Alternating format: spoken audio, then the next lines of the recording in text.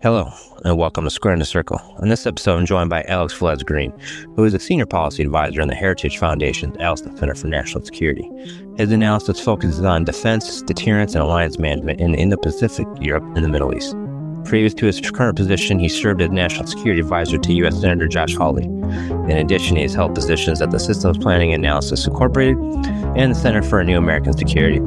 Alex has published numerously in the Washington Post, War on the Rocks, The National Interest, among other well-known publications. He is a graduate of Harvard University. The views, thoughts, and opinions expressed in this program are of my own and my guests. They do not reflect the positions of the U.S. government, the Department of Defense, the U.S. Army, or any other organization. This content is for education and information purposes only. All right. Hey, Alex. Hey, thanks for being on the podcast. I really, really appreciate your time. I'm really looking forward to our discussion, and I'm really looking forward to learning from you regarding quite a few areas. Specifically, we're going to talk about China, but we're also going to talk about, defense industrial base. We'll talk about budget. We'll talk about force posture, which is my area as a global force manager. And these are things that you've commented on heavily, in both writing and, through other podcasts. So thanks again. I really, really appreciate it. And I'll turn it over to you for any opening comments. Hey, well, simply to say, thank you so much for having me. I'm a big fan of your podcast, and it's a real privilege to be on here with you to talk about some topics that are important and I think very timely. So thank you, and it's good to be with you. Okay, great. All right, Alex, I'll start it off with the defense industrial base. I want to get your perspective on how you see what's like your overall assessment of defense industrial base. And if it's not healthy, how do we get it to be healthy for great power competition? Absolutely. I mean, I'm not the first person to point out that the U.S. defense industrial base faces some serious problems, right? And you can talk through why it is along a number of different vectors, but the bottom line is we're not producing enough of the things that we need in order to reliably deter China in particular, no less actually prosecute a campaign and if it goes protracted, especially win it, right? And we can talk about some of the munitions and the other specific things, but that's really the order of the day. The question is, well, how do you fix that as quickly as possible? There are some limits. There are some hard limits in what you can do. Physics will get you eventually, right? You can only move as fast as the infrastructure you have available. It takes time to build infrastructure. But even so, there's more we can and must be doing, right? I think the order of the day, thinking about that, is to be very clear. What is our priority? If it is our priority to deter China or to be able to defeat China, if deterrence fails, then that is where the capital has to flow. That is where the orders have to go to be prioritized. And if that comes at the expense of other production, then that may just have to be a choice that we're willing to make if, in fact, deterring China is the priority that we say it is. So what kind of munitions capabilities should we be investing in specifically for China? Obviously, we're investing heavily in Abrams tanks and in Bradleys, but we're not going to use armored in a Pacific fight, not as heavily as you would see in a European land campaign. So just wondering, what are your thoughts on what should we be investing in? 100%. I think the easiest way to kind of walk through it is you think, what do U.S. forces require to do their part? A lot of that's going to be standoff aerospace stuff, right? But there's also a ground component in terms of fires. Walking through that list, different kinds of anti-ship missiles, certain kinds of anti-air capabilities, air-to-air, ground-to-air. The munitions problem itself is an enormous Achilles heel that we're facing. We've got to deal with urgency. And there are other examples, but that's just examples on the U.S. side. Right, the Taiwanese component is just as important for this. Right, if the Taiwanese are able to delay and degrade Chinese invasion force with any degree of effectiveness, it's going to have a tremendous impact on our collective ability to not only deter it in the first place, but to beat it, Chinese invasion, if the worst comes to pass. And for them, I've written a little about this. Others have talked very eloquently about the quote unquote asymmetric defense capabilities that they really need to be investing in and acquiring as quickly as possible. Coastal defenses, mobile air and missile defenses, and some anti-armor capabilities, weapons for ground forces, because you have to assume that Chinese forces will make landfall at this point. We can't say confidently they won't, right? So these are the kinds of things that we got to be investing in. And to your point, I would say many of these things do overlap with the European theater, right? I mean, many things, especially for the Taiwanese, are things that we have been sending to Ukraine, acquiring for Ukraine, and that's something we've got to work through at a policy level. But to exactly what you were saying before, a lot of them don't, right? A lot of them are not, are distinct from the things required for those other theaters. And so as we're thinking about decisions in terms of investments, in terms of capital, political capital, we have to, be continuously adjudicating at the department, the White House, and Congress to say, okay, where are we going to put the marginal dollar? What are we prepared to do less of in order to free up critical resources for those priority investments? So since the 1991 Gulf War, China really, awakened, right, to, U.S. hegemony, and, long story short, have transformed, have modernized, over time, last couple of decades. So they've been making leaps. Are we behind, or are they still behind in terms of military investments? I take the Chinese very seriously. I do not underestimate them. They're not 10 feet tall, certainly. And I think it's important to be sober about what they're good at, what they're not good at, where they have to improve, where they're lagging, right? But I think an objective assessment where they've come from and where they are now, where they seem to be going, tells you that, they're walking the walk. CCP has been saying for a very long time that unifying Taiwan with the mainland as part of a broader project of achieving hegemony in the region and then beyond is a priority, and they have been investing accordingly. So I would say we're absolutely behind the curve.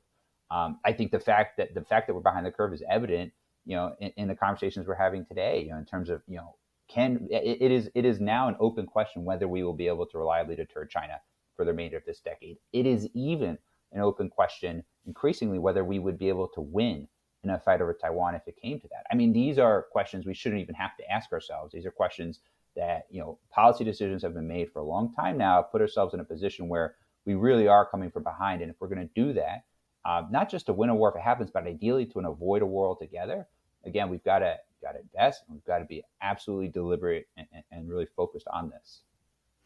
Yeah, so some would say, there's some factions out there that would say that China is just a boogeyman, right? They are not a big threat as we make them out to be, and because we make them out to be as a big boogeyman, a big threat, this is why, well, part of the reason why we have a large defense budget. We're going on 900 billion, right? Going on a trillion, right? Is the glide path. We just keep on increasing. So with the approaching that much money, is our budget too much, or is it too little for what we need for a fight against China, or at least to deter China? Sure. No, this is very much this is a live debate in Washington, right? It's a live debate on both sides of the aisle, even within the Republican Party. Speaking, as someone who served on the Hill for a Republican member and is very much in touch with folks across the party, this is something that a lot of folks are talking about, and there is disagreement over. I think, from my perspective, I think it is probably true that we will have to increase defense spending just to keep pace with the China threat. I think it is also true that increasing defense spending is going to be hard. It's not clear how much is realistically possible, whether for political reasons or just as a virtue, as a virtue of the fact that we face significant fiscal constraints today, right? And there's also the fact that even if you increase spending, there's a lag time between when you get that extra buying power and when you're ultimately able to produce and field the capabilities that it sort of unlocks, right? So for all of these reasons, even if you think we need to increase defense spending, deal with China and other threats, I think you've got to be realistic about how much is likely to happen, how much of an increase that is, how quickly it is likely to happen, and then ultimately how long it will take for those spending increases to convert to combat power. And so I think if you do that math and you look at those problems, you come to a place where you say, okay, it's going to take some time, if it happens at all, for those meaningful defense spending increases to occur and yield dividends. But we still have to deter China in the interim, as well as dealing with other problems. And you come back to a point to say, well, that's really hard, right? It's really, really hard. And we're seeing evidence of that when we do not have the ability to prosecute all of these, issue sets and deal with all these threats with equal vigor. It's self-evidently not the case, right? So you come to a point to say, if you are going to deter China with the resources available and that are likely to be available, even with some defense spending increases in the next few years, you're going to have to prioritize. And I know that's really the theme, right? And that's that's hard. Folks in Washington have not shown, just as an empirical matter, have not shown an ability to prioritize consistently now for some time. I mean, this administration is case in point, right? I recall, once upon a time, they were going to release a national defense strategy that was focused on China. And then it got stalled in large part because the war in Ukraine, right? And when it came out, it did say China is a pacing threat, right? It had that language, but now Russia is also an acute threat, right? Which immediately muddies any sense of prioritization. And then, you look at what's happened over the last couple of years, and again, that prioritization that was promised is still spoken to publicly, privately. It's just not there. So that is very much the theme, but it's the theme for a reason, because resources are scarce. They're not likely to increase dramatically anytime soon. And so we've got to work with what we've got. Yeah, because you only have so much force pool, you only have so much inventory, so much capabilities, you only have so much slits, right? And it can be confusing. The strategy, what is the true threat? What is our true priority? Is it really China? Okay, we also got conflict in Ukraine, and we're supporting our partners and our allies in Europe. Okay, also you got Israel, right? And you also got Iranian proxies in the Red Sea and the Gulf of Aden doing their thing to disrupt commercial shipping, right? So we're like all over the map. Should we just completely? Well, you also got homeland defense too, right? That's another priority. So, what exactly is the priority? And should we just focus completely on China and let Europe handle, Russia, let our partners, let Israel handle the Middle East?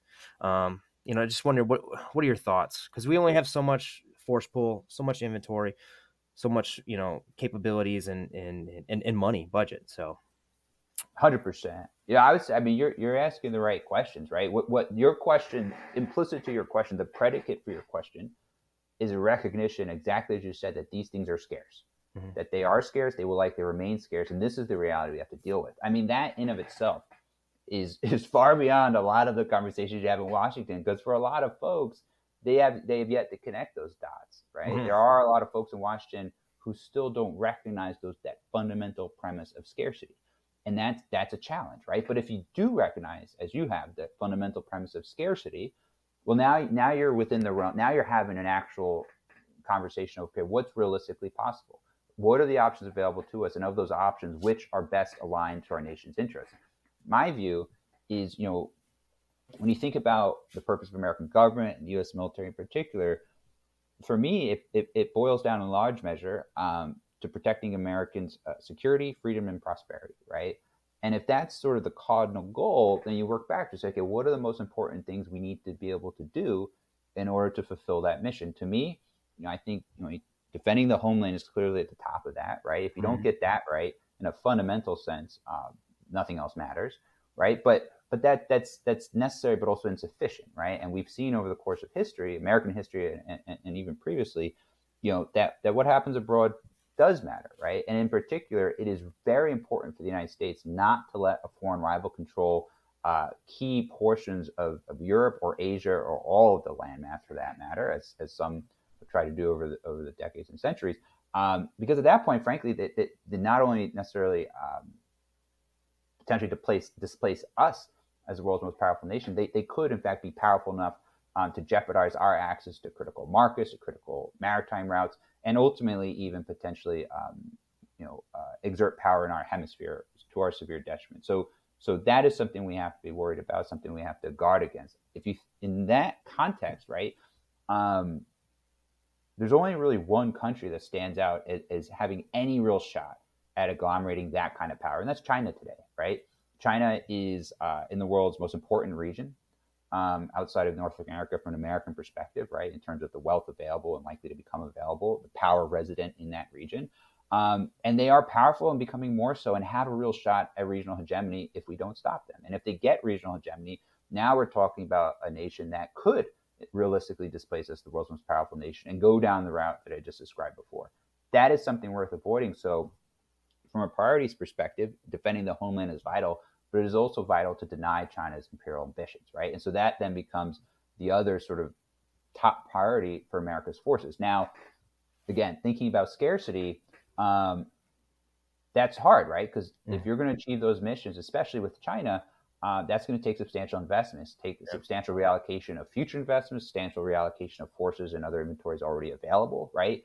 And that means that that's less for other theaters. Now, in my view, I don't think we should. I also don't think we have to abandon those other theaters. I think that is not, to me, a necessary thing to do in order to achieve the primary goals of defending the homeland and deterring China. But what is necessary is to work more closely and differently with our allies and partners in those theaters in order to deter and defend against shared threats to our shared interests, right? So if you think about Europe, what that means is the United States does and will continue to have a role in NATO, but that our European allies have to take primary responsibility for Europe's conventional defense, right? Relying on the United States for a nuclear deterrent, certain select conventional assets we can provide without trading against the homeland defense or China missions, right? And so again, in that capacity, we do still have a critical, important, lasting role, but our European allies have to step up and lead, right? In some ways, think about the Middle East, they have to do what Israel's done now for a long time, right? Which is to be deadly serious about their own defense, right? And that's one of the reasons why Israel is such an important partner, ally, even in the Middle East, right? So this is, in broad terms, kind of how I think about prioritization and what that looks like cascading downwards across theaters. Yeah, so you touched up on one point that I want to get just a little bit more from you, Alex, on. You touched up on this about, why should we care about China? Why should we care about defending, helping Taiwan? You're going down that. I just want just a little bit more on just Matt Bigelow, average Joe, right? Why should I care about that conflict and protecting Taiwan and defending Taiwan and helping them out if God forbid we go from crisis to conflict? Because there are folks out there that are saying who cares about Ukraine, right? Who cares about Israel? Who cares about the Middle East? And for all sorts of different various reasons, and I get their arguments. But what about China and Taiwan? Why is it economics? Is it security? Is it a mixture of both? What is it? This is in many ways the question of the day, right? I mean, I think folks are completely right to be skeptical of using force abroad. I mean, we've just spent 2 decades, sort of slipping between conflicts that are often at best tangentially related to our interests. And it's not even like we've sort of clearly won these conflicts, right? Yeah. So I think folks, it's entirely valid for folks to have questions, to ask those questions. And I think it's incumbent upon those who think we should be using force abroad to be able to explain it. Now, in that context, Taiwan, in my view, and I think, there's certainly other reasons, but as I would offer, Taiwan matters because China matters, right? Thinking about what I just said before, Chinese leaders have been explicit. They want to dominate the Indo-Pacific, and then they want to expand their power globally and ultimately become the world's most powerful nation. Similar as the United States became the world's most powerful nation over the last half century or more, right? Think about the world that looks like.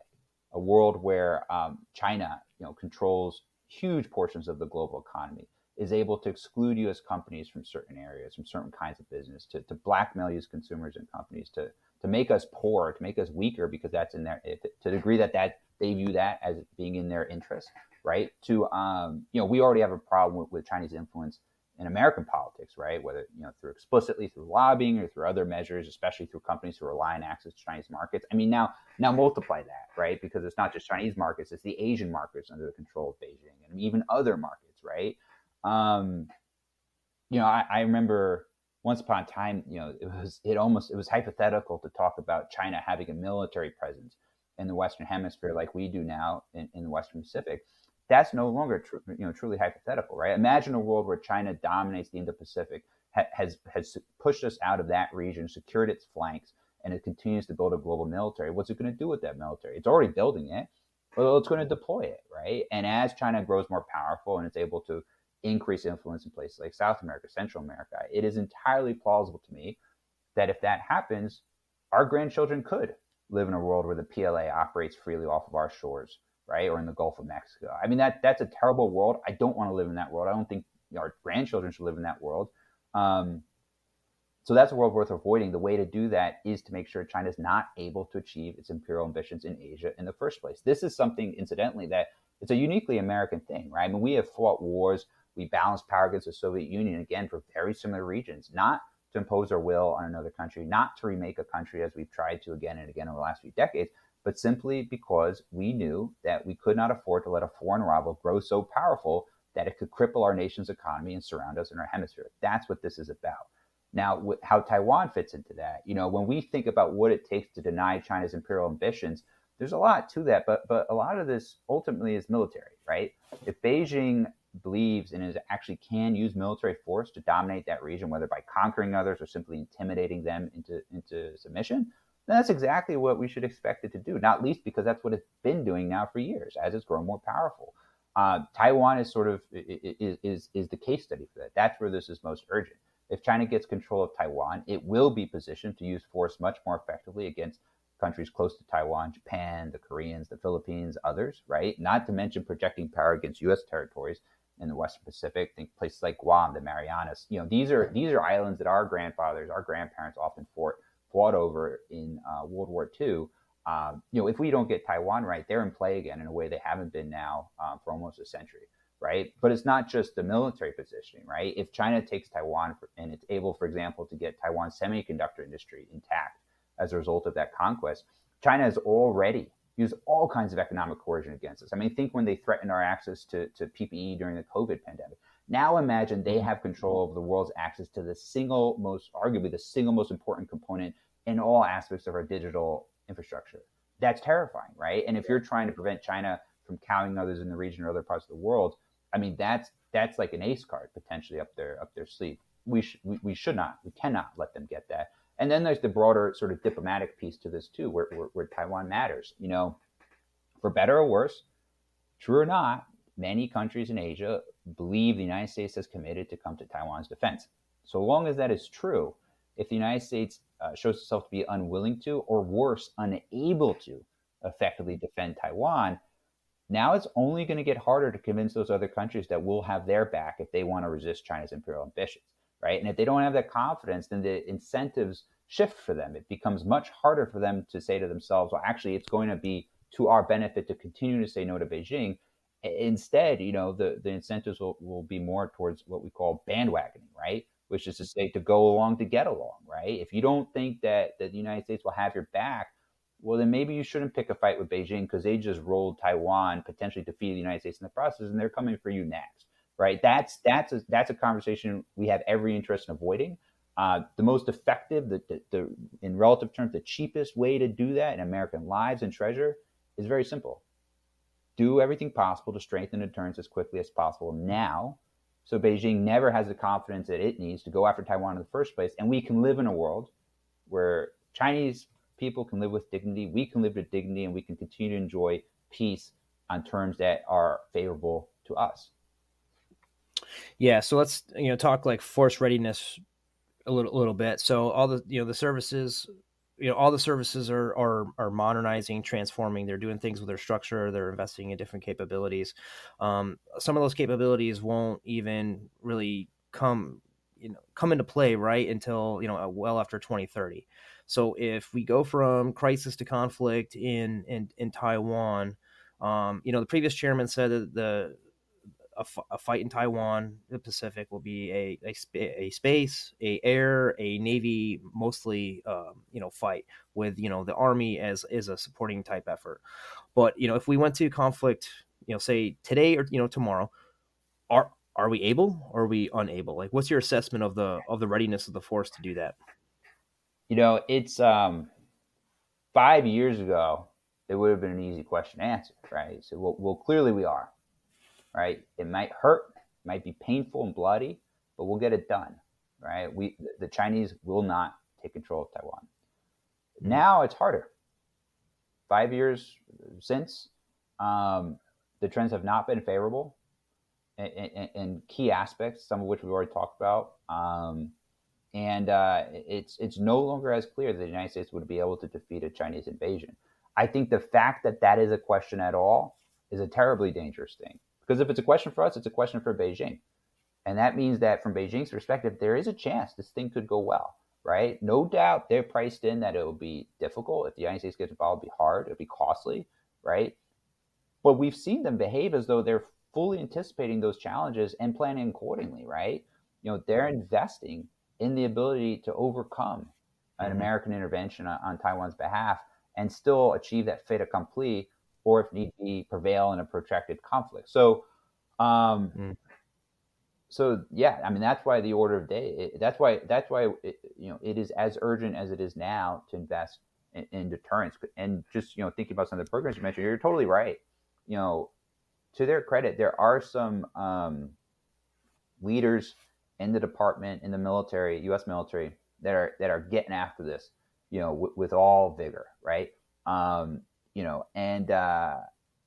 full credit to them. But new kit here in 2032 is not going to help us in 2025, 26, or 27, right? And so by all means, invest in that, right? Make sure we can deter. We're doing everything possible to deter China in the out years, but don't do it at the expense of our ability to get there now, right? That's I think in large measure one of the biggest challenges facing us from a force development perspective today. Yeah. I interviewed Major General retired Ferrari a couple of months ago, and he sounded the alarm, very similar to what you said about, it's okay, that we're investing in, capabilities and structure, that's not really going to take effect until years down the road. But we should be heavily invested in the stuff that we need now, because, crisis conflict has a vote. And I think it was SecDef Gates that said, we have a perfect record of, predicting war, and it's been, every conflict, and it's been zero because we've never gotten it right. Something to that effect. I'm like, paraphrasing that quote. So let's kind of talk a little bit about strategy, and I want to get an understanding of what do we have a grand strategy? My assumption is no, against China. And if we don't, so what do we do? I've heard a strategy of denial, and I was wondering if you could kind of talk about that too.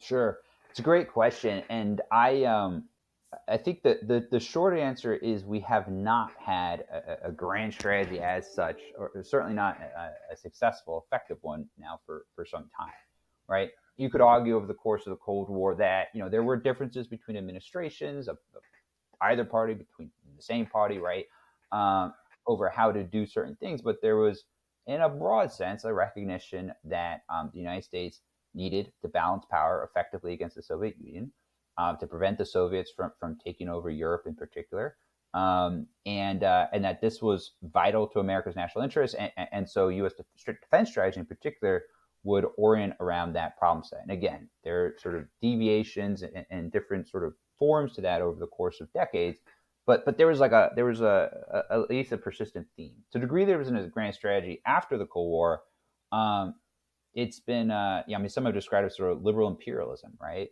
And again, it's this thing that means slightly different things to, say, Republican neoconservatives and Democratic liberal internationalists, but it often brings you to a similar place, right?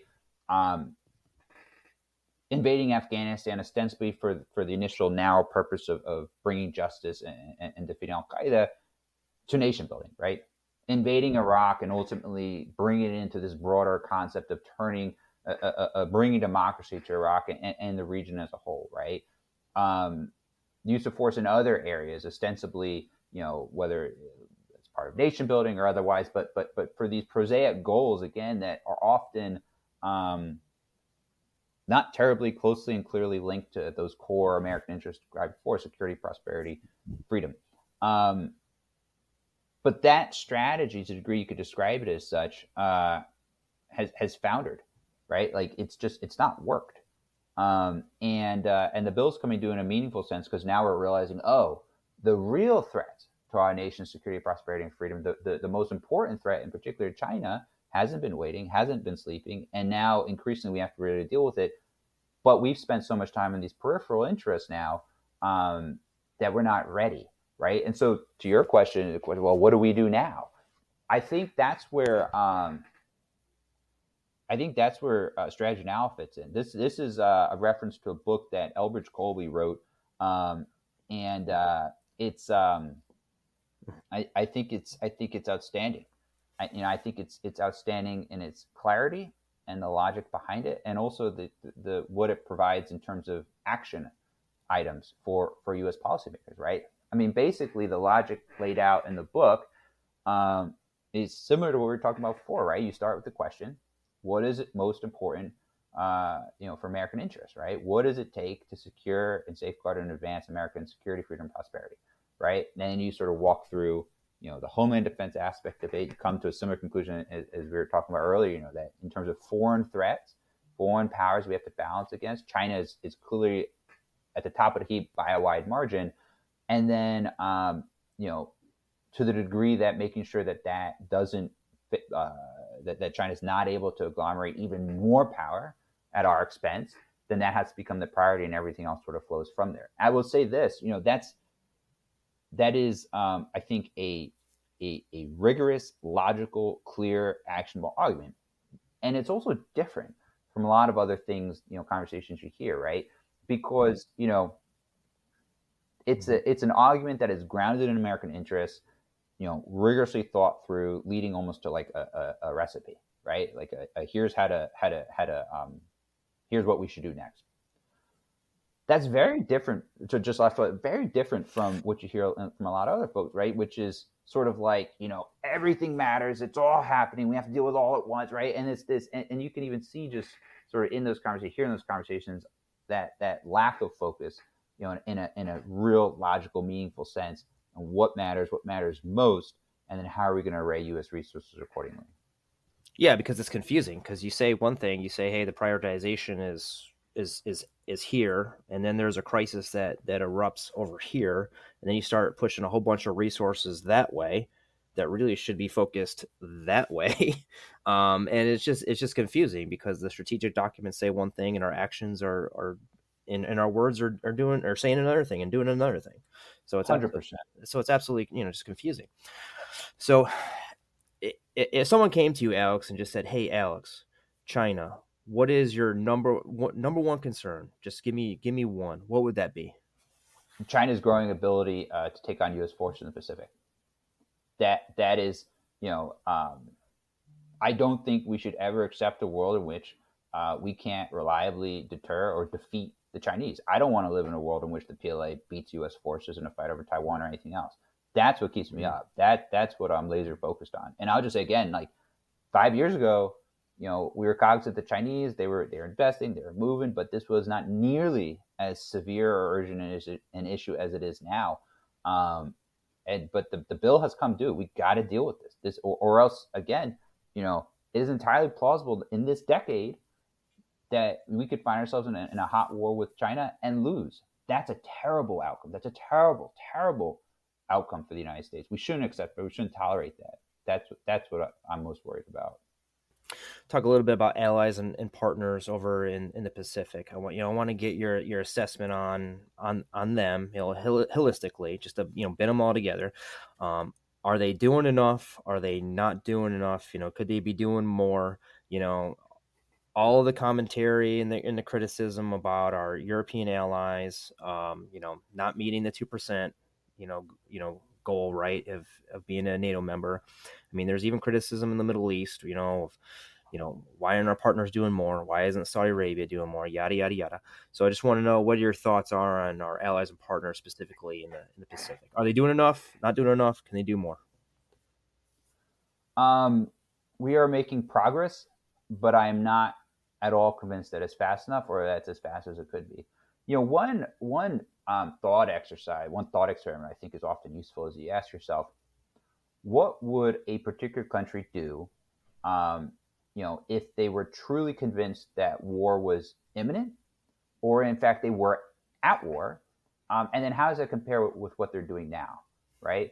And think about Taiwan, for instance, right? Taiwan, credit where it's due, has increased defense spending very slowly, still not investing in all the right things, although, there is blame to be shared, right? The U.S. has not prioritized getting a lot of these things to Taiwan. So again, there's multiple sides to some of these problems, but, nobody can look at what Taiwan's doing today and say to themselves, oh, this is a government that knows that, Taiwan's future is like faces an existential threat now, right? And is taking it seriously.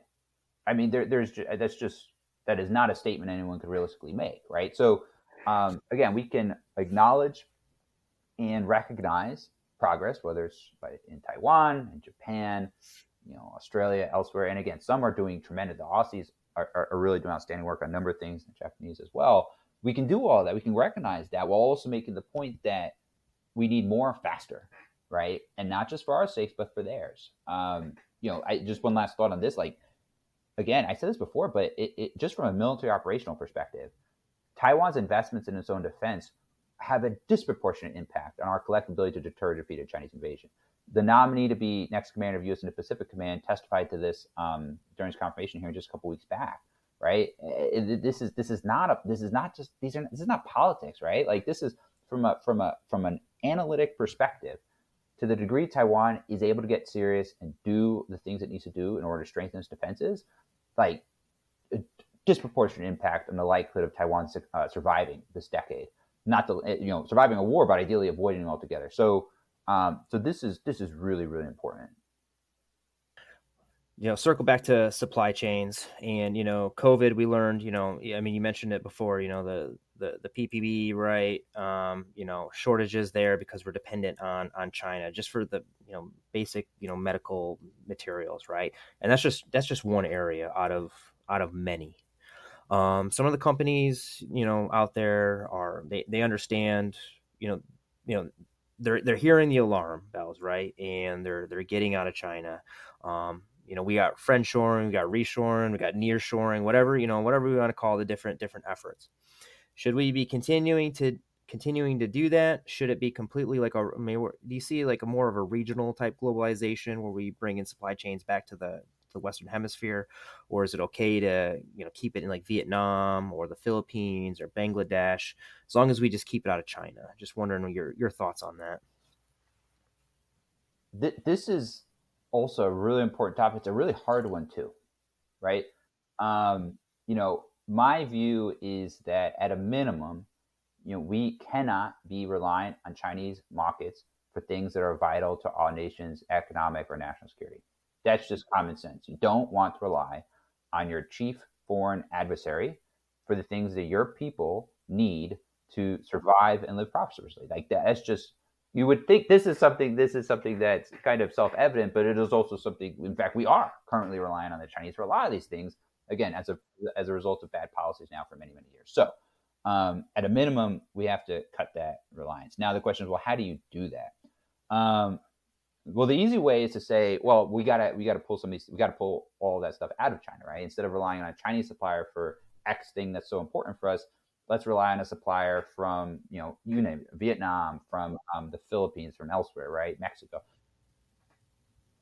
The challenge in a lot of these cases is you still find yourself, if you work back through those suppliers, they still go back to China, right? There have been some good reports recently about how Chinese firms, recognizing some of the increased skepticism of U.S. reliance on them for certain things, have been going through some of these other nations more, right? Almost using front companies is the wrong term from a technical perspective, but it gives you a sense, right? So you've got a Vietnamese vendor or some other vendor in Southeast Asia who is ostensibly now a safe source for some of these things.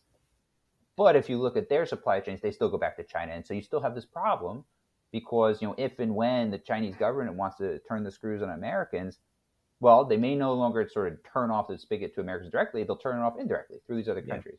So again, this is really tough. But I think that the gist is coming to basically finding ways to truly cut that reliance, including by making sure that if we are, reshoring it to countries in that region, for reshoring it, bringing it closer into our hemisphere, even here to our shores. Here to our shores is the easiest way, but certainly for any of those other options, to make sure that we have a good sense of where those goods are truly coming from, where they're the inputs for them are truly coming from, to make sure that we have in fact mitigated those really dangerous dependencies. And I think a lot of this is also about finding alternative sources, right? To the degree that any supplier in the world is relying on, certain Chinese inputs, for example, if you think about critical minerals, to produce a particular thing, then it really doesn't matter where you're getting it from, so long as that's really the only source for those critical inputs. So it's a thorny issue, but again, this is This is another great example of something that makes no sense, but is the product of years of terrible policy, and now we really have to overhaul. Yeah, wow, this has been a great conversation on China, Alex. I really appreciate it. I'll transition to my fun questions, and start with a conclusion, and these are the questions that I ask, every guest, regardless of what the topic area.